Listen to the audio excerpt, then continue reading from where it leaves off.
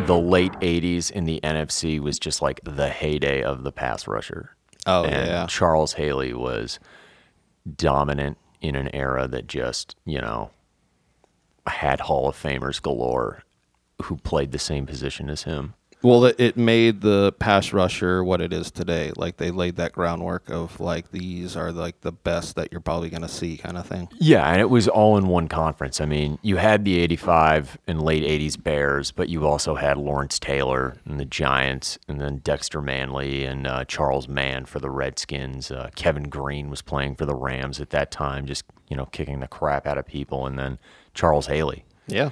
I mean, and he's kind of lost in the shuffle of that 49ers defense because, that was kind of a group of really good players, but outside of like Ronnie Lott, nobody was, had that type of clout and name recognition. Yeah. Yeah. Mm-hmm. Every time somebody brings up LT, I just think of how bad the drugs must have been in the 80s and early 90s in the NFL on those offensive and defensive lines. They must have just been like so much drugs. Dude, steroids and coke. Yeah. Like, that was that era of the NFL. Wonder what that combo's like. Like, people are like, oh, man, you got to do coke and shrooms, bro. And you're just like, I wonder what steroids and coke is. Just like uppers and then more uppers. Just like, I'm going to run through this brick wall, but I'm going to do it with my face. Yeah, exactly.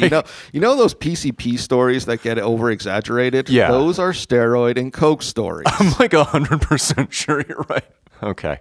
Everybody, welcome to the Sports Experience Podcast, where we take a look at certain characters in professional sports and discuss things people may not know about them.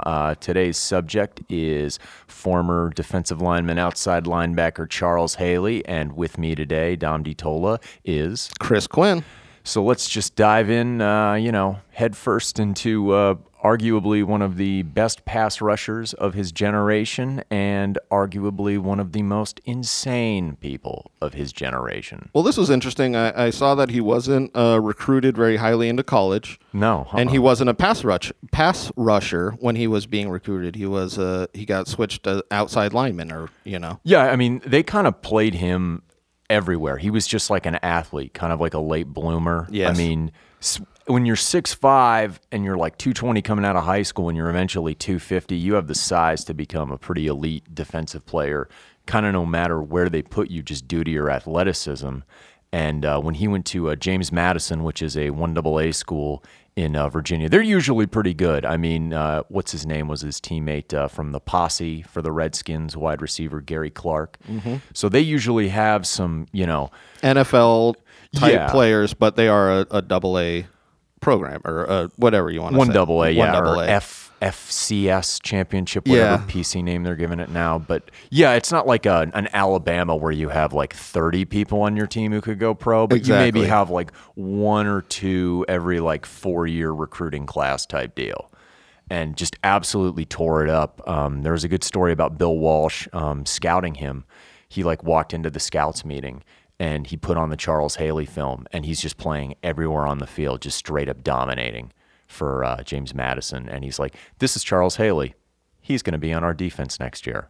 And they went and took him in, I believe, the fourth round of the 86 draft. Yeah. Which, it's one of those things where I don't think he would drop that low nowadays. No. But it's where the NFL kind of changes, where you see a guy that you're just like, well, we can play him throughout our defense. That is so valuable. Yeah. That they probably take him second round. Not necessarily first round, but yeah. Yeah, and scouting, nowadays is way more advanced. You have tape on everybody, like no matter what division you're playing at. So maybe even jumped into the first round if he did all like the national combines and everything like that.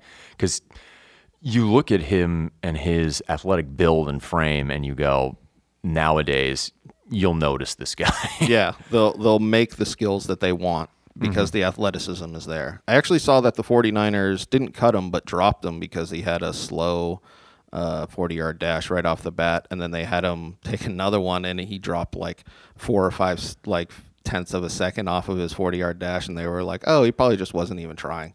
Oh, yeah, no. Like that's the kind of guy he seems like. He's like, well, I really don't give a shit about this 40-yard dash, so jam it up your ass. Just put me on the field. Yes. Watch the tape.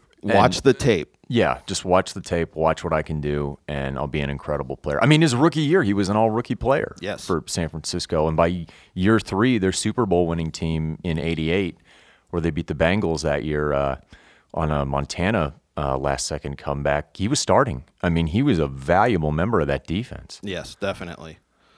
Just just go over some stats here. I mean, 5-time Pro Bowler, 2-time All-Pro, Defensive Player of the Year in 1990. I mean, he was the defensive force in the front 7 for San Francisco. Like, there was Ronnie Lott on the back end, and then there was Charles Haley during those late 80s Super Bowl runs. And correct me if I'm wrong, was he the first person to win 5 NFL Super Bowls? So like the current.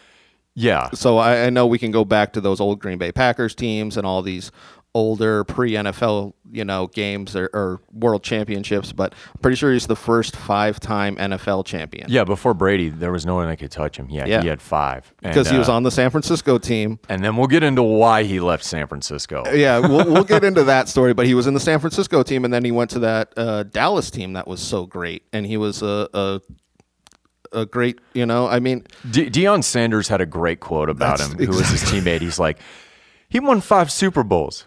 He wasn't just on the team. I mean, he was starting. Yes. I mean, he was just an absolute wrecking ball. Like, in his first 6 seasons in San Francisco, the dude had 63.5 sacks. Which is insane. And let me break this down to some of our listeners who aren't really familiar with the NFL as far as, pass rushing is concerned, particularly in that era. The late 80s is where you really saw it, because 82 they started actually recording sacks as an official stat. Charles Haley was wrecking stuff in an era where in the NFC in particular, which the 49ers play in, you had those dominant Bears defenses. You had the Giants with a coked up Lawrence Taylor. You had Charles Mann and Dexter Manley, who we should do an episode on. Yeah. Just, same as Lawrence Taylor in terms of drug use and dominance in Washington. And then Kevin Green, who I loved growing up as a Steelers fan, but he was with the Rams at that time, just absolutely wrecking everything. And Haley was part of that group. I mean, he's a Hall of Famer with those guys. Yeah, he almost has a sack per game in that 6 years. And in his postseason, he was always productive too. It's never like the guy just, took it down a scotch. He just upped his game. Yeah. He upped his game. One of the best defensive players of his era, if not of all time. That's what the question, because of his off-field antics, that's what the question keeps surrounding him is, would he be looked at in a higher light if he didn't have all these shenanigans? And we're going to get into those shenanigans. I mean, the guy finished with 100.5 sacks for a career. It's crazy. If you're in triple digits, you're in the Hall of Fame. I mean, and the cool thing about him is, as far as football strategy goes, this might bore some of you, this might interest some of you.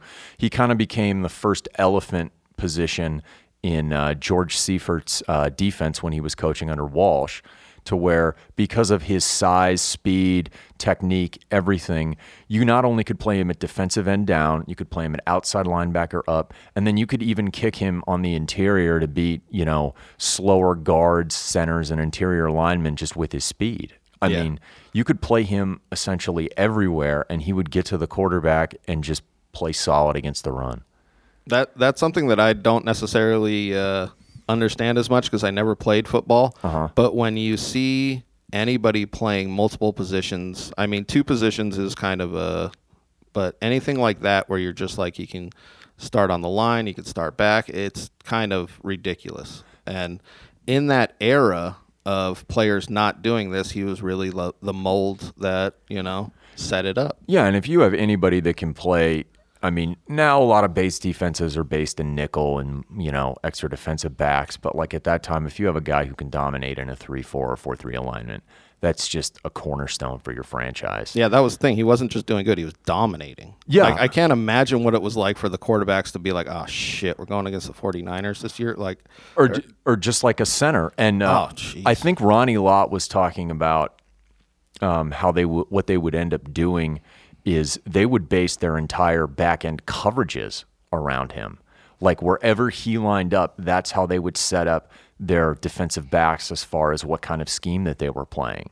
Because, Where's he going to line up? Is he going to pass rush? Is he going to defend the run? Like, what's he going to do? What's the matchup with him against, a single team opportunity, double team opportunity, that type of deal. So yeah, because he creates mismatches and he creates opportunities for other players to get plays, to do everything that you want in a football scheme. And as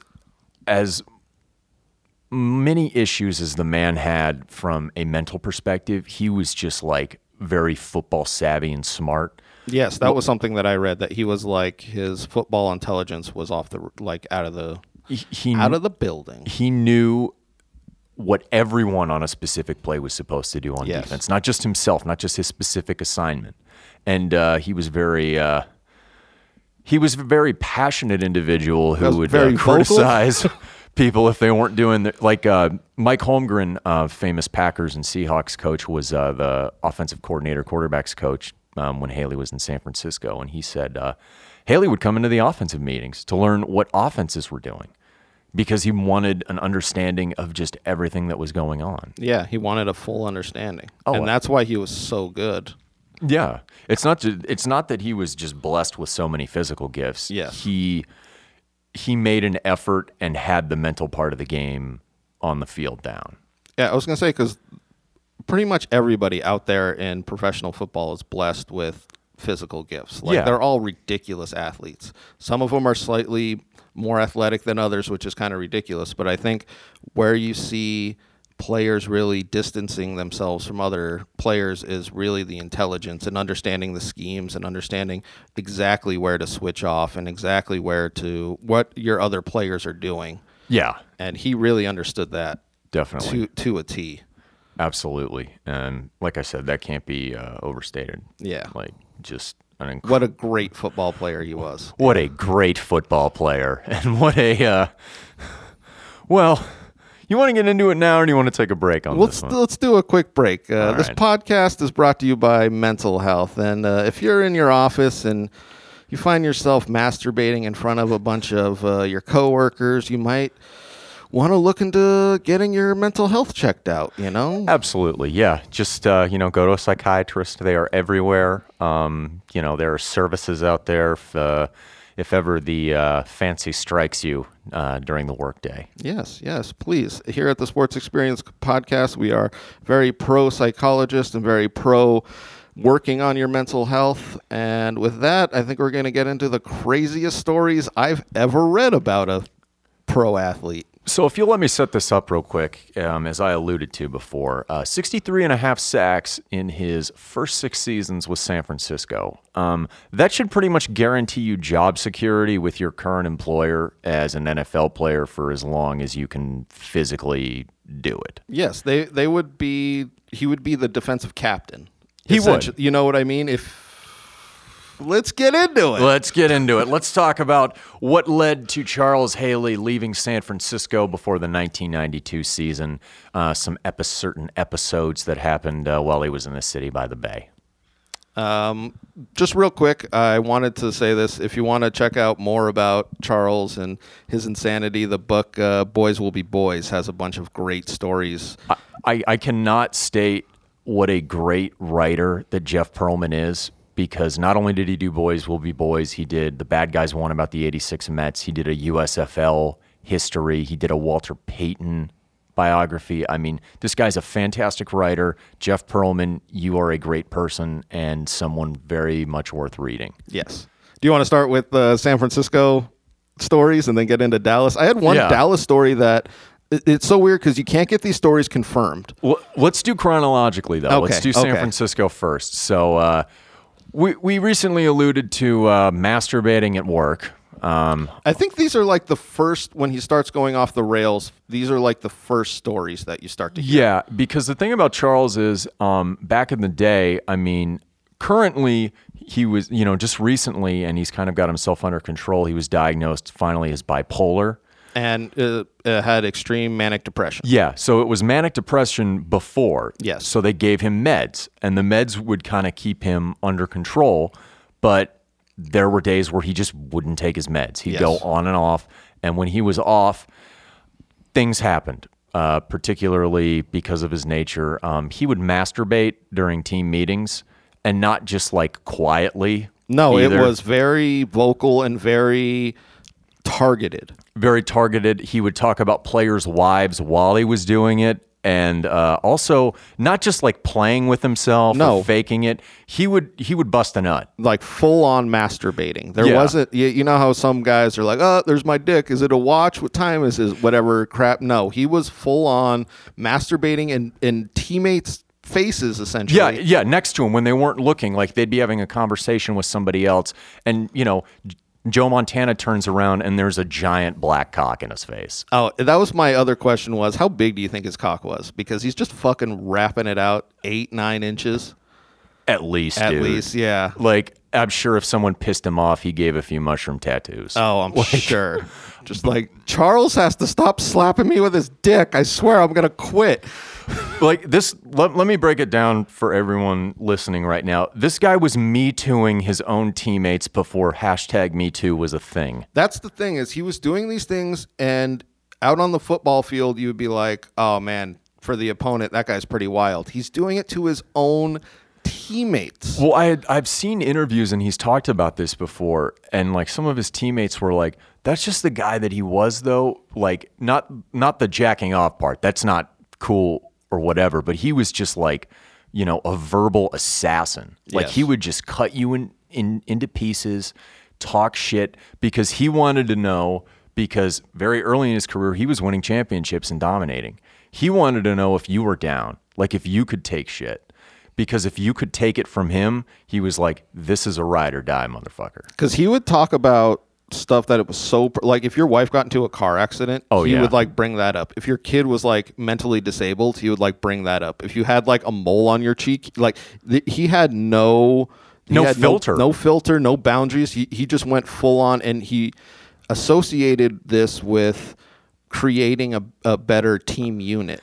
Which, there was a method to his madness, but his madness was so insane that you're just like, I'm surprised nobody tried to check. Like the only people from what I've gathered through the research that he really like would be, reserved or like pay attention around was like Bill Walsh when he was there, when he was the coach, but he left after '88, Joe Montana, and Ronnie Lott. Ronnie Lott was like his favorite teammate to play with. And Ronnie could always like because he hated criticism. Bill Walsh always used to say to him like, and that's what kind of got through to Haley. He's like, criticism is like beef jerky. It's good for you, but it's really tough to take down. And he was like, okay, I get it. And Ronnie Lott, was almost like an older brother to him because he was so well respected, such a veteran leader, such a badass on the field that he was like, okay, Ronnie's going to criticize me. He's going to do it in private, and I'm going to learn the game so I don't need to be criticized. Hey, everybody. Just want to take a quick break to let you know that our Sports Experience podcast is brought to you by Engel Studio here, and they're here in Tucson for all your recording needs. Well, it's one of these things where you see he has respect and he holds back for a couple of players and his coach, but man, every other player on that football team, he just rips to shreds. And if you make a mistake, that's the thing about, we were talking about how he knows what every other player should be doing. If you make a mistake, he is fucking torturing. Like, he is just like yelling in your face. And like, I can't even imagine, because a lot of pro sports that happens, you see that with like Jordan, and they're like ripping each other for not doing what they need to do. But he took it to an extreme. Yes, like he took it to another level. Like, Jordan seems like the guy who would do it, but do it like in practice when the cameras aren't on, or like, in a team meeting where it's like, okay, only the teammates and coaches can hear it. But almost in a shit talking, he's kind of like shit, like whatever, not whatever, like I need to do that, but not the way Charles hated. No, he was scary. He put his dick on Matt Millen's shoulder during a poker game. Like, why? Like, this isn't something like the movie Waiting where you just surprise somebody, like, look at my wiener. No. No, this is like borderline sexual assault. What were the other guys' reactions to? They were just like, that's Charles, man. That's just Charles. Yeah. He got 2 sacks last weekend. Of course you can put your penis in my face. Exactly. Of course you could just drape it on my shoulder. You thwarted that 2-minute offense. Let's whip out that cock. Whip it out, damn it. My thing is the GM, the head coach. It got bad by 91. That's the thing. That's where we want to go with this. Yeah. Is they had to start stepping in because it wasn't like one or two incidents. It was like he was doing it all the fucking time. And I'm going to go into a couple of these incidents here. It wasn't just whipping out his dick. No. By like 91, because by 1990, Ronnie Lott was gone. Ronnie Lott signed as a Plan B free agent to Los Angeles, the Raiders at the time. Joe Montana, by 1991, he had gotten hurt in the NFC Championship game when they were going for the three-peat against the Giants. He was out the 91 and almost all the 92 seasons, and they had replaced him with Steve Young.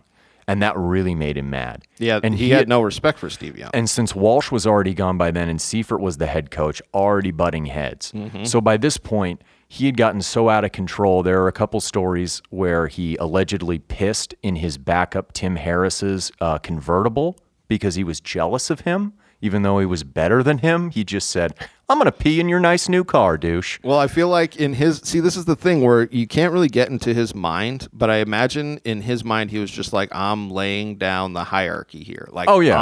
I'm the lead. I'm marking my territory. I'm marking my territory. That's exactly where I was going with that one. Like, he's just like, I'm the head of this pack. And they're just like, we're not a pack, dude. We're a football team. In one of the meetings, apparently around this time, his linebackers coach was criticizing him for sitting incorrectly in a chair. Just during a meeting, sitting incorrectly. So Charles got up out of the meeting, went to the restroom, came back with used doo-doo paper with doo-doo on it and threw it at the coach. And then another assistant coach, he went into his office and shit on his desk. Yes. I feel like in the later years of his 49er, because he actually comes back and he's a 49er later in his career. Yeah. But in these, before he leaves, it starts to get into these poop stories. Yeah. And it's so interesting because in the beginning, it's him just jacking off where you're just like, Jesus. And then it really gets into if you say something that he doesn't like, if you do something that he misinterprets even, he's literally doing something with poop to your... Like, I can't even imagine all the stories that guys just, like, kind of kept to themselves. Oh, totally. They're just like, is that shit in my helmet? Like, those are like deathbed confessions. Yes, almost. exactly. Like, you're just not getting out. Like, look, I killed Jimmy Hoffa, and Charles, he shit in my helmet, man. Yeah, like... But so by 1991, there's a great story, too. That year they're playing the Raiders, and Ronnie Lott's on the Raiders. So Haley, like a little brother, always wants to beat his older brother. And 91 was the first year that the Niners had missed the playoffs since, I believe, 1982. So, I mean, they had been essentially a decade in the playoffs. Yeah.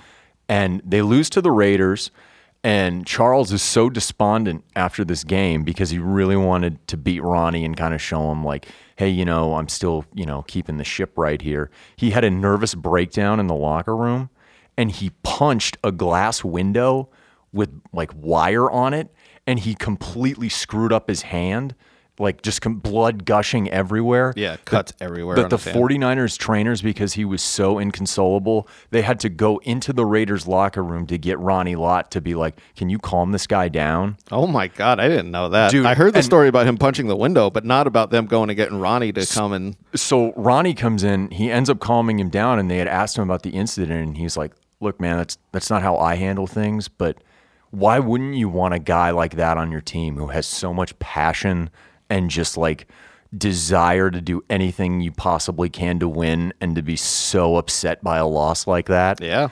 Like, he was like, I understand. Like, I get it. I get why he's so mad. So by the time that season ended and the 49ers missed the playoffs because they lost their division that year to the Saints, and the Falcons, due to a tiebreaker, got into the postseason. 91 Falcons would be a good story to do with Dion and Rison and all those guys. Oh, yeah. That was a fun team to watch. Like, you talk about swag. That team had swag. Yeah. And a fat Mississippian as a third-string quarterback who turned into Brett Favre. Like, I was drinking as much as Favre during my heyday. They asked him how he dropped 30 pounds. He just stopped drinking. Yeah. It's like, I didn't want to be fat anymore, Mom. That's why I quit drinking. But I moved to light beer. That's when they introduced light beer. Pretty much, yeah. And that's when Brett Favre's career took off. And this is what I don't understand, though, is after the season, I get why they traded him. Okay, yes. I understand why the 49ers felt like they had to trade him. I mean, he had strangled George Seifert by that point. I mean, he was getting in fights with Steve Young, who's like the most pleasant guy ever. Like, there's something to be said about what happens in the locker room spills over onto the field for everybody else. He was probably the best pass rusher at that time, but there's something that it breaks in a locker room. And Seifert still regrets not that he traded him, but where he traded him, because this is very important as far as the whole Charles Haley story. Because originally the Raiders were offering them the best offer. Yes. And the 49ers are like the antithesis at this time of the Raiders in terms of how they do business. They're like, no, he's not going to the Raiders, which honestly would have been smart because, or any other AFC team, because you trade him out of the conference, you never have to see him again. Yes. Never. The 49ers, however, get on the phone with Jimmy Johnson, who's the de facto GM in Dallas. The Dallas Cowboys, after the 1991 season, had finally not only ascended from their 1-15 year in 1989, they had pieces in place.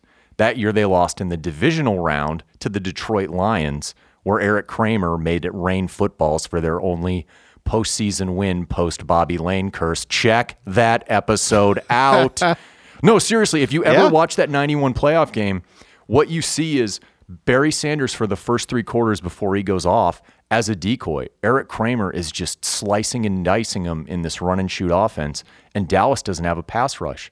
They have good young defensive linemen at that time, like Jimmy Jones, Russell Maryland, Leon Lett, a good veteran leader, but kind of at the back end of his career, and Jim Jeffcoat, and with Chad Hennings coming back in from his Air Force enlistment.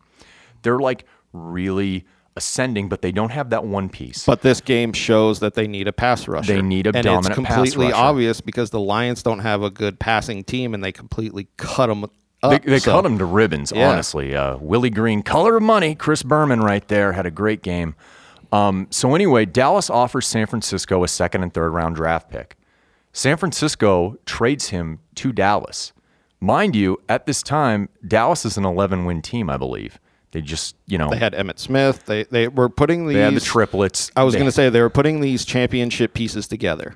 They just needed a dominant veteran player, particularly one who could pass rush, and the 49ers hand them Charles Haley. Gave it to him. A 2nd and 3rd round pick. This is something I don't necessarily understand with football, the value of players. Oh, I mean, I could get into this a little bit. Yeah. So Jimmy Johnson and one of the analysts in Dallas when he first took over, because Jimmy was always about value in the draft and players he was familiar with. Mm-hmm. Like he never wanted to overdraft someone. If he saw somebody he wanted that might have like a lower value from where he was picking, he would always try and trade back. Yes. Because trading really wasn't like a thing by the late 80s in the NFL and the draft. Like obviously you'd have trades, but not like now. Not like with what Bill Belichick was doing throughout the 2000s, just collecting picks and that kind of thing. And what he kind of got through that and the Herschel Walker trade was like, look, draft picks are currency. We're going to go to the table. The more, whacks you have at the ball, the better, chance you have at hitting a home run. And that's what they did. Yeah. So the draft pick value, him and I think it was an oil speculator that Jerry Jones knew. I think that was the person. They set up a draft value chart as far as this pick is allotted this many points and so on and so on and so on, and it just keeps decreasing from the first to the last pick. And then players are given that many points, so you don't want to trade a first-round draft pick for a guy that's not going to produce. Yeah, and I mean, since then, the value has been, updated and things like that, but that was kind of the first thing, and it was great for GMs because they could just look at the chart and be like, okay, I'm not getting screwed in this deal. This seems like appropriate value for the type of player that I want at this area of the draft. So and then they could track it and then go back for like later deals. So if they look at it and they're like a 3rd round is worth way more than that or less, or you know what I mean. This is the first era of tracking that kind of thing. Yeah. That's why I think they really, they essentially stole one of the best defenders for a 2nd and 3rd round. I don't even know who the 49ers picked up. Nobody that I know they traded one for a wide receiver for the Patriots, Vincent Brisby. I forget what the other pick turned into, but yeah, 2nd and 3rd round picks. Yeah. And you get a dominant pass rusher. A Hall of Famer. Hall of Famer. I mean, in 1991, their defense was ranked 17th. Mm-hmm. In 1992, guess where their defense was ranked? Number one. Yeah. And you talk to any of those Cowboys players, particularly like Aikman and Smith and Irvin and all those guys, they'll tell you why they took that step from losing in the divisional round to 1992, and it's Charles Haley specifically. I mean, that guy just brought such a presence on that side of the ball. That's what I was going to say. It wasn't just his play; it was presence. I bet nobody wanted to make a mistake with him out there. That he's one of those players, and he's the perfect guy. Even though he's a massive shit talker, you have a ton of good young defensive linemen. How are you going to make them better? Watch this guy on the field. Don't pay any attention to what he does in the locker room, but watch him on the field because you're going to learn a thing or two. Exactly, and he's going to know what you're doing wrong, so if he yells at you, pay attention. And I felt like they really all clicked in. Yeah. Why he left the 49ers, the locker room essentially hated him. In Dallas, he was beloved. They loved him. Everybody seemed to be a crazy person. Yes, there were a lot of drugs in that Dallas Cowboy locker room. There was a lot of stuff going on. And Haley was never like a drugs or a booze guy. No, he was wasn't. Just like a chemically imbalanced person. Yes. Yeah. There was a story about Emmitt Smith holding out for his contract. Yeah. Can I get into yes, before we do that? Okay. So I'm setting this up for 1992, and why Seifert made a mistake was because not only in 1992 but 1993. Guess who Dallas plays in the NFC Championship against another double-digit win team in the NFC? Oh, I don't know. Who the 49ers. Okay. They went into San Francisco in 92 where the 49ers were heavily favored, kicked the crap out of them. I was going to say. And then went on to win the Super Bowl in 92. Okay. 93, they're playing in Dallas. That was the famous Jimmy Johnson calling the radio game. And Bernie Kosar actually came in after Aikman got a concussion and gave him the game icing score. But yeah, Haley beat him both times. Yeah. And you knew, and he's talked about it, that weighed heavily on his mind. Like, I'm going to stick it to these bastards. Oh, I can't even imagine how amped up he would get for those games. Well, I mean, Seifert's not only the head coach, but you had gotten rid of Montana and you had gotten rid of Lott, and you're on this completely dominant team with absolute confidence like the Cowboys of that era were. Mm-hmm. And you go out and just beat them down. Yeah.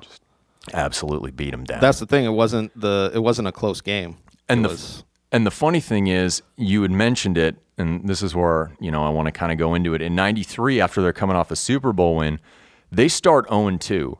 The big reason they start 0-2 is because Emmitt Smith wants a new contract, and he's holding out. He wants Barry Sanders money, and Jerry Jones is kind of like, no, I'm not going to pay you. But they end up starting 0-2, and they lost to the Bills in that second game at Texas Stadium. And so, Chris, take it away. Well, this is the kind of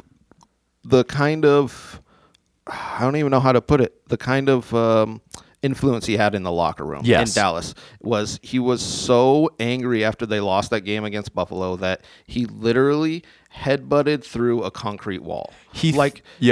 I would love to see pictures of it, but people say he literally charged and went through a concrete wall. And not only that, Jerry Jones, because he's like the most hands-on owner in professional sports, came down to the locker room. Charles Haley took his helmet, threw it at him, missed by about 2 feet, and yelled something to the extent of, "Get our blanking running back in here." Because he understood the value of Emmitt Smith. Yeah, and then I think a couple of days later, they were like, all right, we'll sign Emmitt back. I believe that was the first team. I think there have been a couple since then, but that was the first team ever in the Super Bowl era to start 0-2 and win a Super. And they had to really come back because that year the Giants under Dan Reeves in his first year were also very competitive. They had to win a last week game against the Giants at the Meadowlands to win the division and get the bye. Because if they don't do that, they're going on the road as a wild card, and who knows what happens. I mean, obviously they could have won the Super Bowl that way, but they made the path that much easier, and they got home field advantage for the playoffs. I was going to say, you never know what happens. The what if they didn't have home field advantage. I want to go back to the thought process of not only throwing your helmet at your boss, but the owner of a football team. Like he is so much above. It's not like your coach. It's not like the whatever. Yeah. Like he literally the not rational thinking that Charles had throughout his entire career is just But you know what it kind of crazy. You know what it kind of is like though, is because he's that good and that well respected as a football player, despite all the other insane bullshit that he put people through, whenever he talked, when it mattered, not just like shit talking, but like when it mattered, people listened. People listened to him.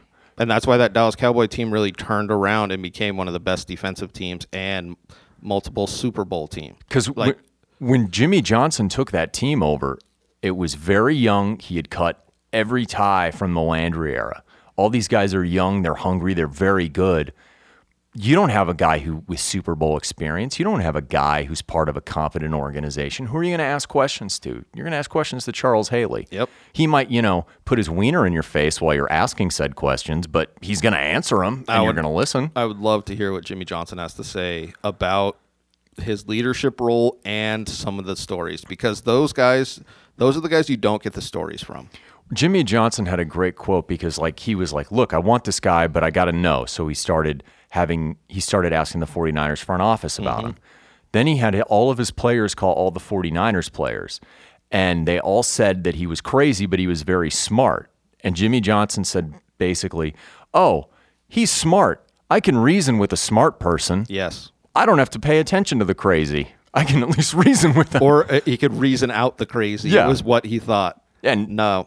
Yeah. But he had that high of football intelligence that it didn't it did matter, but it didn't spill over, especially in Dallas. He fucking just dominated. Yeah. And I mean, 3 Super Bowls in 4 years is testament to the type of player that he was. Yep. Before his back issue started kind of kicking in and him really that's declining.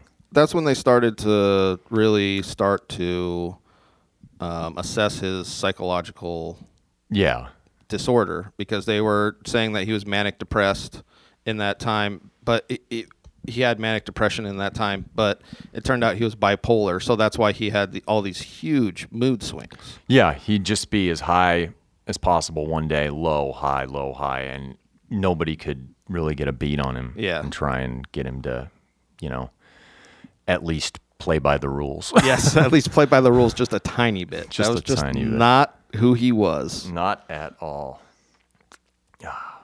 But yeah, that's the great Charles Haley. That is the great Charles Haley. Make sure you check out Boys Will Be Boys.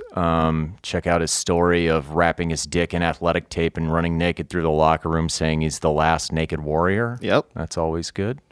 Him putting his wiener next to a desk and top of it while his cornerback was sitting in front of him. I mean, just an absolute peach, Charles Haley. Yeah, if you were on one of those teams and you didn't see his penis, then I just don't... Were you really there? Exactly. Were you really there? I get you got the ring, but did you see the cock? Because that's it. This is the Sports Experience Podcast. I'm Chris Quinn at C. Quinn Comedy. I'm Dom DiTolla at DiTolla Dominic. Join us every Wednesday and Friday. And check us out at the Sports Experience Podcast on Instagram. Cool, everybody. Thank you.